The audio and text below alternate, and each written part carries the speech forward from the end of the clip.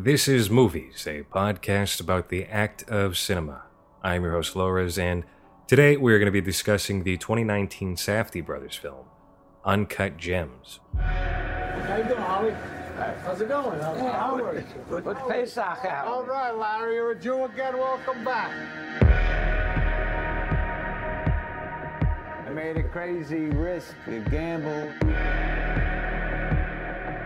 and it's about to pay off. So I want the Celtics to cover. I want the Celtics halftime. I want Garnett points and rebounds. What do you know? I don't know. I just know. Well, I'll tell you what I know. That's the dumbest fucking bet I ever heard of. I disagree. I disagree, Gary.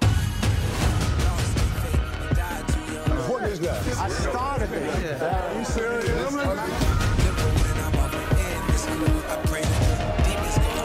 You're taking my money all over town, placing bets.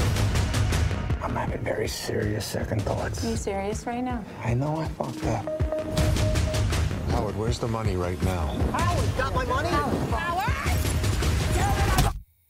Is it too late? I'm done. It means nothing. It meant nothing. Please. Give me another shot. I just caught the premiere of Sunday night in Boston at the brand new ArcLight Theater. Adam Sandler, the Safdie brothers, and Kevin Garnett were in person to present the film, and it was quite the time. Adam Sandler's a lot smaller in person than you would expect. So this is going to be an episode that's not going to hit iTunes probably until next week. This is going to be strictly for YouTube, for Gumroad, and for Patreon for the time being, just because it is Tuesday and the Fanatic episode hit iTunes today. So the rest of you may be ahead of the curve, so to speak. Within the next couple of weeks, I'm going to be going dark online. And what I mean by that is I'm going to go through that Garth Brooks style phase. What was his alter ego, where he adopted a look that seemed to be inspired by The Crow, Waylon Jennings or something like that. I don't know. He took on this new persona.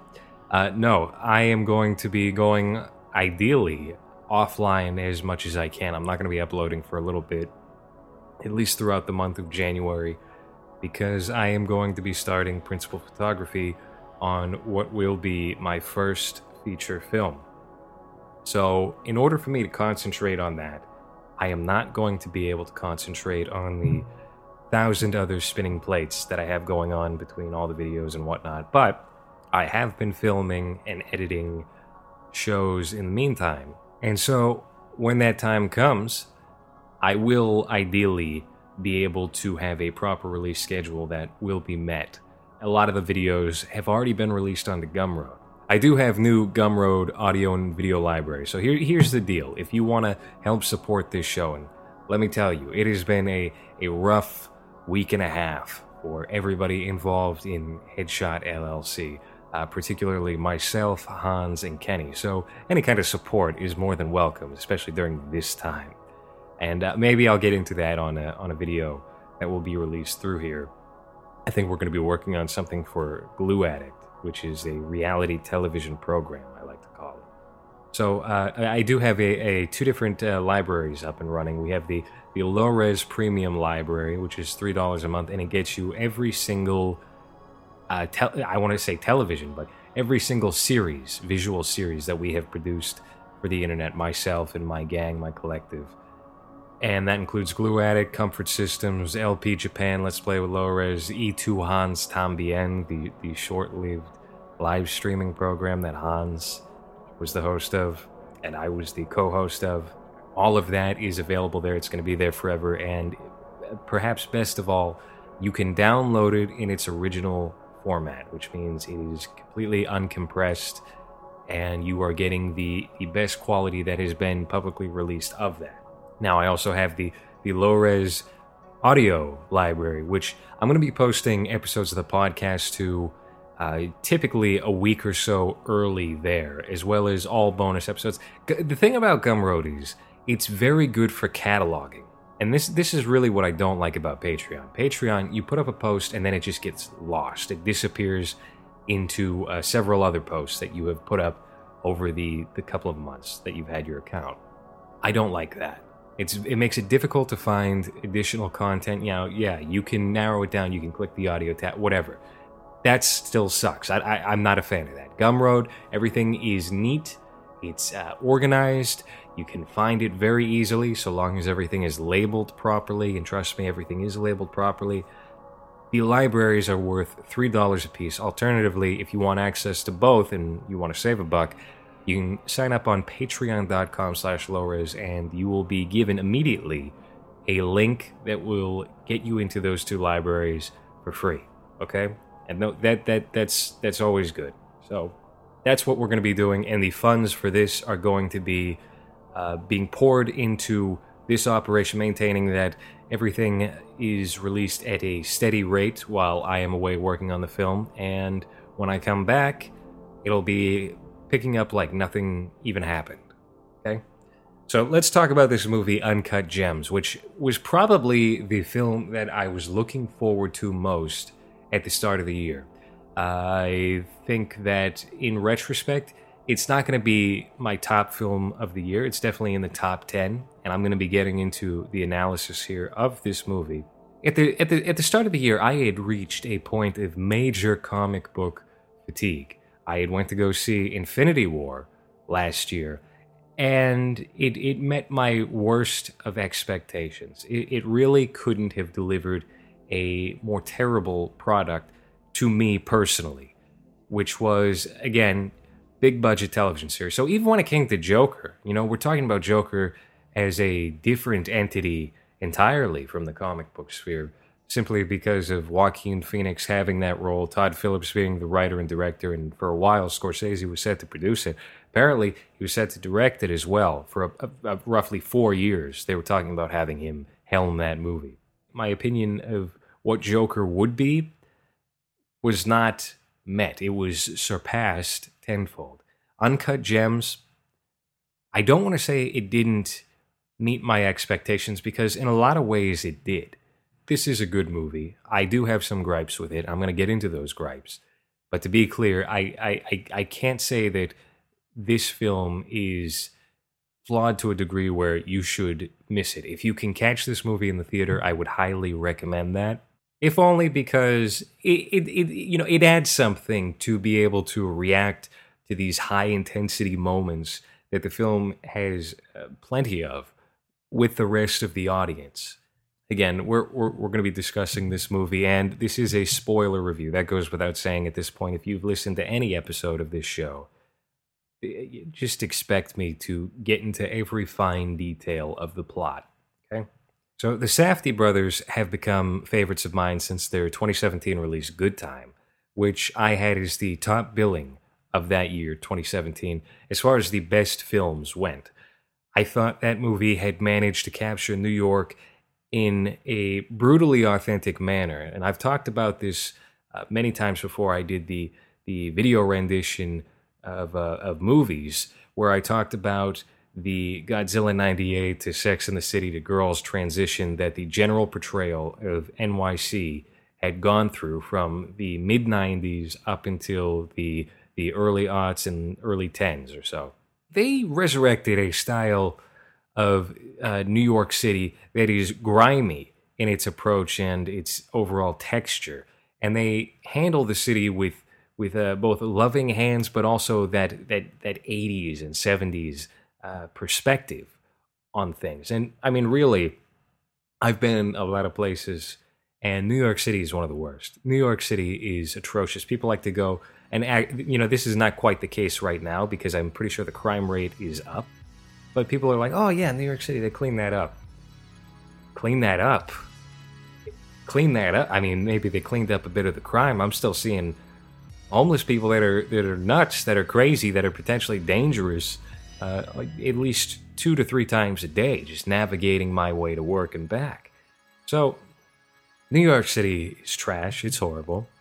And I do live here now, so great start to things.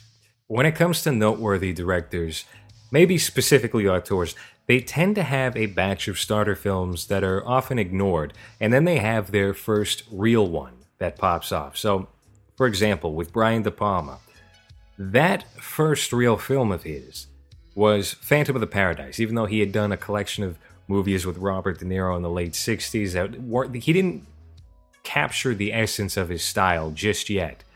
And Phantom of the Paradise was the first peak of that. For Stanley Kubrick, it was The Killing, or arguably Paths of Glory. For Paul Thomas Anderson, it was Boogie Nights. He kind of went right into it. It was just Hard Eight and then Boogie Nights and so on. The list goes on with these filmmakers. The Safdies had made a batch of critically well-received starter films, all of which thematically shared DNA with their later, glossier films, Good Time and now Uncut Gems. As a film goer, Uncut Gems feels like a continuation of the universe that Good Time had established. The Pleasures of Being Robbed, Daddy Longlegs, and Heaven Knows What are all phase one, as far as I'm concerned. Those are confined to an uber reality. These films we're discussing, the latter of which, Uncut Gems, I was stoked to be able to see this week, exist in a filmic hyper reality. They exist within the logic and sense of a movie, whereas those three earlier films almost strictly obey the laws of our natural reality. Uncut Gems is the closest that the duo have come to touching upon the metaphysical realm. There is a lot of underlying mysticism to this movie that mostly goes unspoken or is discussed through the dialogue surrounding the real centerpiece of the film, this rare Ethiopian opal that has a street value of anywhere between $175,000 to, at least if we're to go off of the word of the protagonist, potentially millions of dollars. Howard Ratner, Adam Sandler's Rich Voss-esque protagonist, gets a hold of this inconveniently sized and shaped stone full of diamonds, and his goal is to pawn it off at a live auction for millions of dollars. This is before Celtic star Kevin Garnett walks into his showroom and takes an immediate interest in the jewel. There's a lot going on in that initial scene, and we're introduced to about 4 or 5 different central characters in this story right off the bat. It's a lot of information to absorb at once, and the presentation is a bit sloppy. We're familiar with Ratner. He's the face of the movie. He's on every poster. He's our lead. But then we're supposed to take note of his employee girlfriend, Julia, played by Julia Fox, and her more frisky ways with these young celebrities, and also his middleman Damani, played by Lakeith Stanfield. We also have a hired muscle by the name of Phil, sent to wring some money out of Howard, played brilliantly by the 50-something-year-old newcomer Keith Williams Richards. This is his first movie. Imagine that. And then, of course, Kevin Garnett is Kevin Garnett. He's unmissable, and all things considered, he gives a pretty solid performance for a basketball player. I want to compare Uncut Gems and its predecessor Good Time, the two films that were released earlier this year, Dragged Across Concrete and The Standoff at Sparrow Creek, both released by CineState. The Standoff at Sparrow Creek was a brief 88 minutes and felt like a warm-up plate to the much richer meal that was Dragged Across Concrete. By comparison, and this isn't a knock on the previous CineState film, the nearly 3-hour-long S. Craig Zahler masterpiece, Dragged Across Concrete, had created more of an immersive world. It was full of depth. It was like watching a novel unfold on screen. There is a similar effect here with Uncut Gems and Good Time. Uncut Gems is a notable length longer than Good Time was, and for that reason, Good Time feels sharper, it feels tighter. If The Standoff at Sparrow Creek was a delicious first course, Good Time felt more like having your ice cream sundae before the meal. You just had ice cream, and yeah, you like steak and potatoes, but again, you just had ice cream. Uncut Gems struggles a little in its takeoff, maybe strictly due to that sensory overload, and it requires a bit too much from its viewers, I will say that. But in addition to having a rocky takeoff, the film has a shaky landing at best. Everything in between that, though, is magic. It's already been said repeatedly, but this is easily Adam Sandler's best role and performance of his entire career, and it's not even close. You're amused by Howard Ratner, you grow annoyed with Howard Ratner, you start to despise Howard Ratner, You feel pity for Howard Ratner. And then by the end of it, you have a full, unmistakable idea of who Howard Ratner is, and that this is a man who can never properly fix himself. He has a self-destructive problem with compulsion. The only way for Howard Ratner to live as a free man is to be stripped of everything he's ever earned and to live broke, dead broke. But because he's deciphered the rhythm to his business, and specifically gambling, and he's fallen in sync with it, he'll never fully reach that point. He's wealthy, his family is wealthy, his girlfriend living in his upscale apartment is wealthy by proxy. At his core, what he values beyond his friends and family is his financial standing. And the lesson that is learned throughout the movie is, if you keep making reckless big swings that alienate those closest to you and create unmitigated variables that can and will eventually cause significant damage to your life, there's only one way that can end. And that is how it ends. So there's a moment toward the end of the film, and let me just set this up real quick. Kevin Garnett's character has his own motivations. He wants his hands on this opal from Ethiopia because he believes it is offering him some kind of boost on the court. There's a certain magic to it that just makes him perform like no other when he has this in his possession. So at the end of the film, after going through a couple of bumps in the road, he does manage to get the opal. Howard sells it to Kevin Garnett, and he goes and he plays, I think it was like the Spurs. I forget who the Celtics are playing at the end of the film. But Kevin Garnett is the showstopper. He wins the game for the Celtics, and he's being interviewed, and he has a line that's something along the lines of, the only thing that matters is winning. That's a line he says. And this is overlaid with the cataclysmic result for our protagonist Howard, which goes directly in the face of that how you win is just as important as the victory itself, if not more so.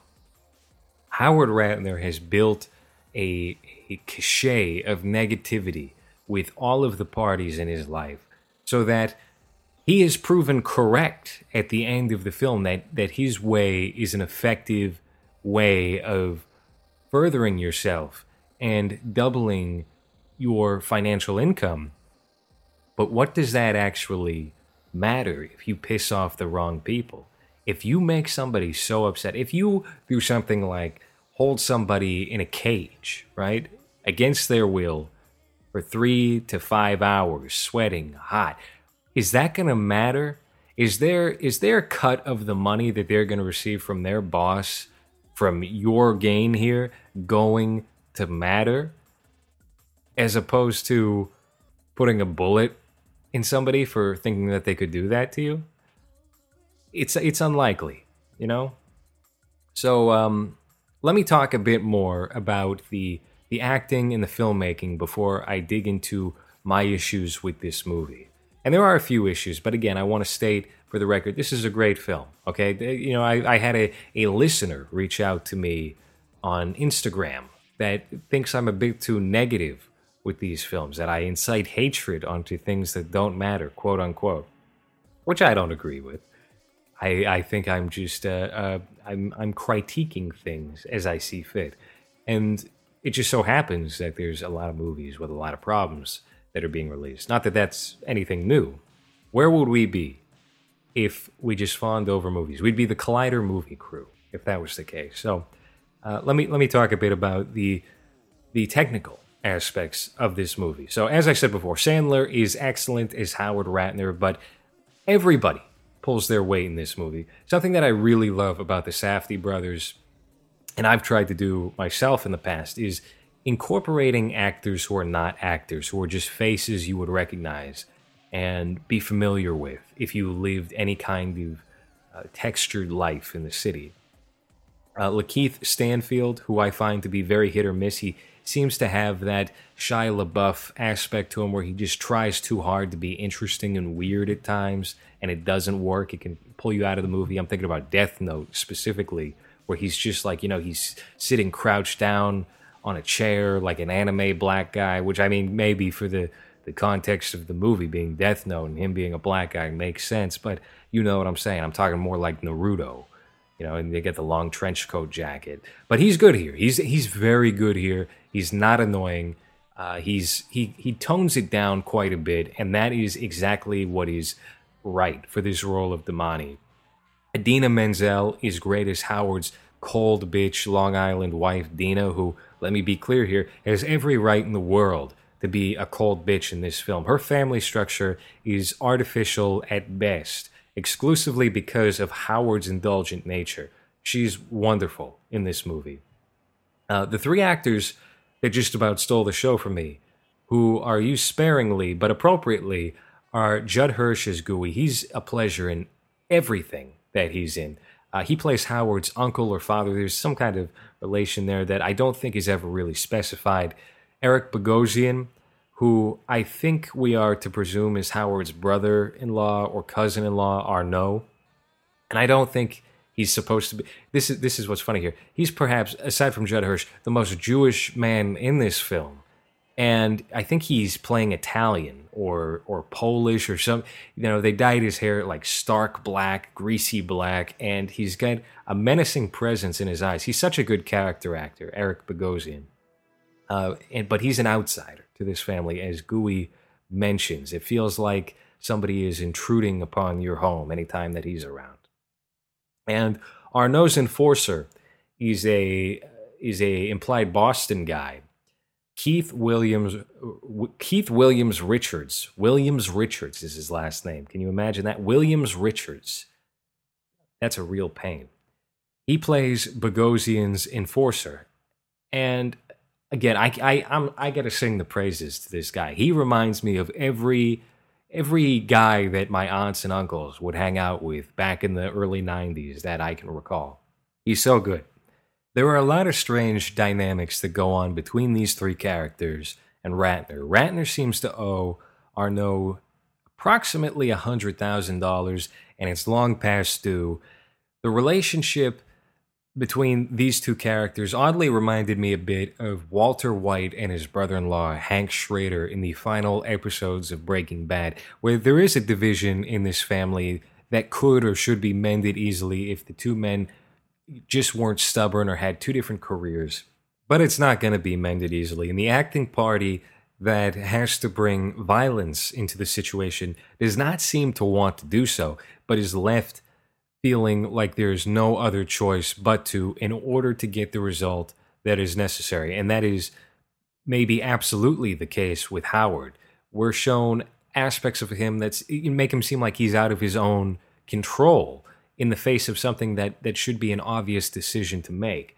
These family elements between Howard and his immediate family and the likes of Gooey and Arnaud are the strongest parts of this movie. It made me want a Jewish Soprano-style series about the Ratners helmed by the Safdie brothers.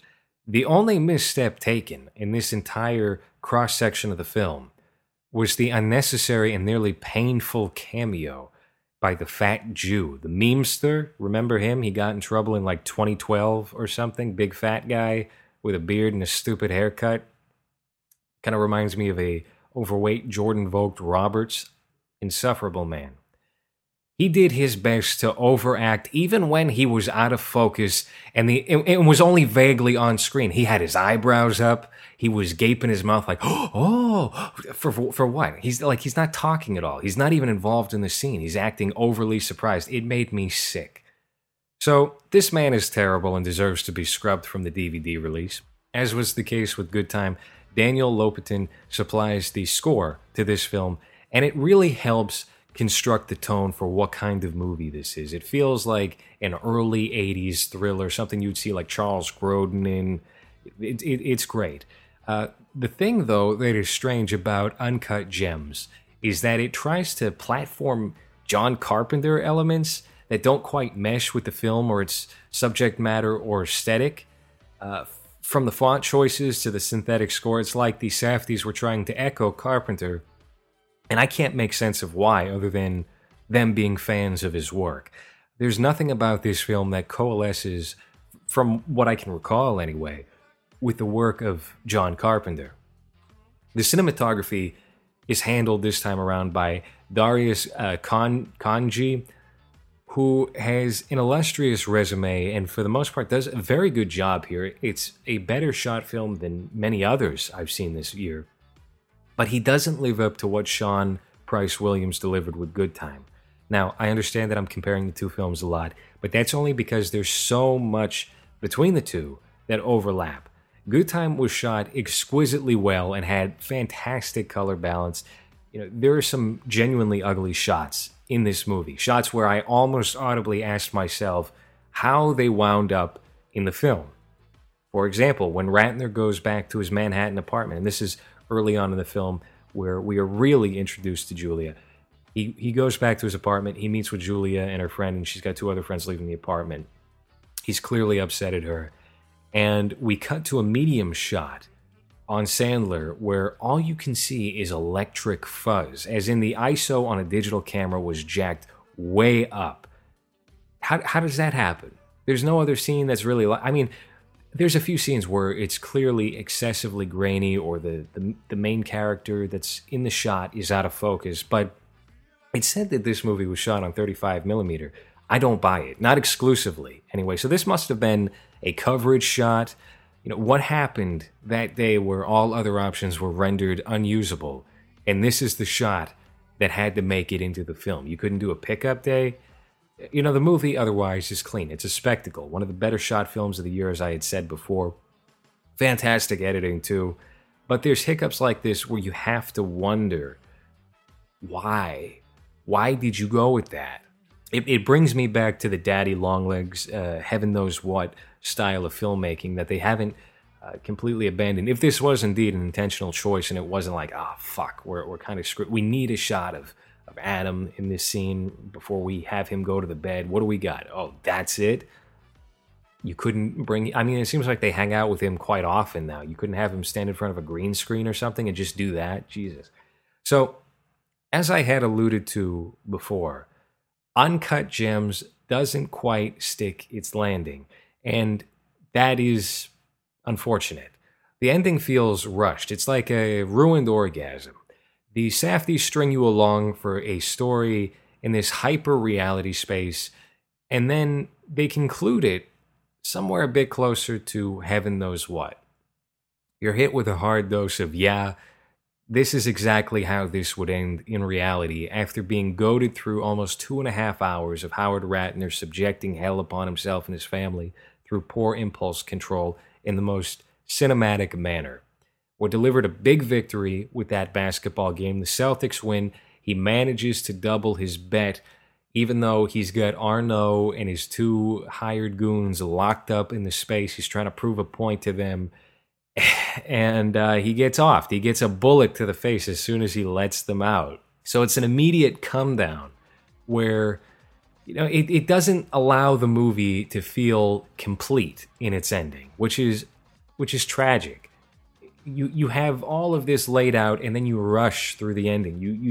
You quickly speed through it, which maybe that's the point because his death is so immediate. But there's just something about his death and Arnaud's death, because Arnaud winds up getting killed by Keith Williams Richards. He gets killed, and Phil just starts breaking the jewelry cases and stealing all of these fake Rolexes as if, that's somehow going to compensate for the money that's going to be lost in his now lack of work. So it's frustrating as far as that goes. It didn't feel like a proper climax, and it was uneven. That could have been what they're going for. Quentin Tarantino style, when he kills off characters, it's fast, it's immediate. We have no time to address it. We got to move on to the next thing. Like Django Unchained, you watch a string of main characters get killed within a sequence of maybe about 2.5 minutes, and at no point do we stop to go, oh no, that sucks. So Uncut Gems is one of the most unique films to have been released this year. I was very happy with it. It is a complete turnaround for Adam Sandler's film career if he chooses to do more like it. And we already know film, for the most part, is more of a medium for him to which he can make some money and work with his friends, which I respect. I think he's pretty transparent as far as that goes, remaking the same terrible comedies over and over and over again, just so David Spade and Chris Rock and Rob Schneider can continue to get work, Nick Swardson. And it lives up to its promise of creating a time at the movies where you feel pure anxiety for over 2 hours. It's a great thing. So, to quote Stephen King, it's a great thing. Dr. Sleep. Oh, by the way, Mike Flanagan, director of Dr. Sleep, blocked me, blocked Hans, blocked Jerry, and then came at Jake with 5 replies critiquing his analysis of the film and filmmaking in general. Can you imagine that? Mike Flanagan. Now, it's no surprise at this point that celebrities are known to have thin skin, but it's amazing to me that you can get to a certain level in the industry, in the business, having that thin of skin. Like, do these executives now just go out of their way to coddle the filmmakers, to not point out the problems? And clearly, we're seeing a lot of terrible movies get made. Dr. Sleep is certainly one of them. Not to immediately rush out of Uncut Gems here. Check it out. It'll probably look as good, if not better, because of those problems I stated before. They're not going to be as apparent on Netflix or on a Blu-ray release, I would assume, on DVD. Uncut Gems, one of my top 10 films of the year. I love the Safdie brothers. Can't sing their praises enough. Check it out when you get the chance. But back to this Mike Flanagan deal. What the fuck is that all about? Look, if he was known for being sensitive and just had one of those Twitter block algorithms set where it's like anybody who says anything bad, anybody who types the words Dr. Sleep and bad movie gets automatically blocked, that would be one thing. But he saw my reply. He blocked me. He blocked Hans. Poor Hans. I feel the worst for Hans. He didn't really do anything wrong. He never does anything wrong. He's a good young man. And he gets roped into the wrong crowd from time to time. He's a lot like Ricky in Boys in the Hood. That's how this was. I was more like Ice Cube, drinking my 40 on the project steps, and Ricky had his whole career ahead of him and gets axed. He gets offed. He gets 86th just because he put his nose where it didn't belong for a short period of time. And that's how the world is sometimes. Sometimes Mike Flanagan's gunning you down in an alley, and you're running as fast as you can. You've prepped your whole life to be the running back, but you can't outrun a bullet. Anyhow, this has been movies for this week. Oh, wait, no. We got to continue a little bit. I'm going to be putting out a top 10 movies of the year list, maybe top 12, because 11 and 12 are great films as well. I'm going to be putting out a formal list on lowres.live, which I'm going to have to change the URL to at some point because Facebook and Instagram decided, oh, no, this is a harmful website. This .live link seems very suspicious. Is this a virus? Is that a virus you're promoting? Okay, we can't have this website linked here anymore. So even in my profile where it says official website on Facebook, facebook.com/lowreswb, it will just bring you to a weird in-between page that goes error. So I'm going to have to figure out if I can get lowres.com, or we'll see how it goes. I will be putting out a list of the top 10 or 12 films of the year within the next couple of weeks, and I will probably be doing a audio version of that as a podcast, so stay tuned. Thank you all for your support and for listening to the show each week. I am very grateful for that. And as 2020 approaches us, I can only hope that this decade breeds more great films. I think the 10s are not going to be a remarkable decade in retrospect. There's definitely some great movies that were released during this time, but on the whole, this might be the weakest decade for film possibly ever.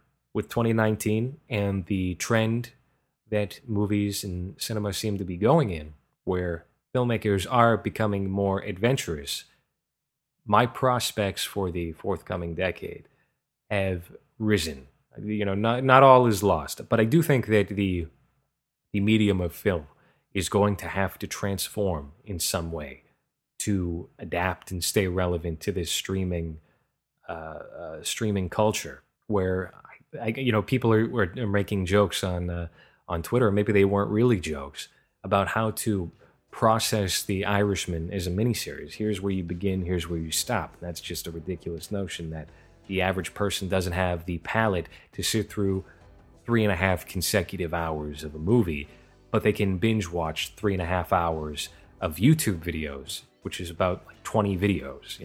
It's all a matter of perspective. So something has to change in terms of the outer shell of film, I think. And maybe that's something to explore, either in an analysis or through trial and error practice. We shall see. But this has been Movies, a podcast about the act of cinema. I have a couple of more episodes left in 2019 before we wrap up. Thank you again for listening.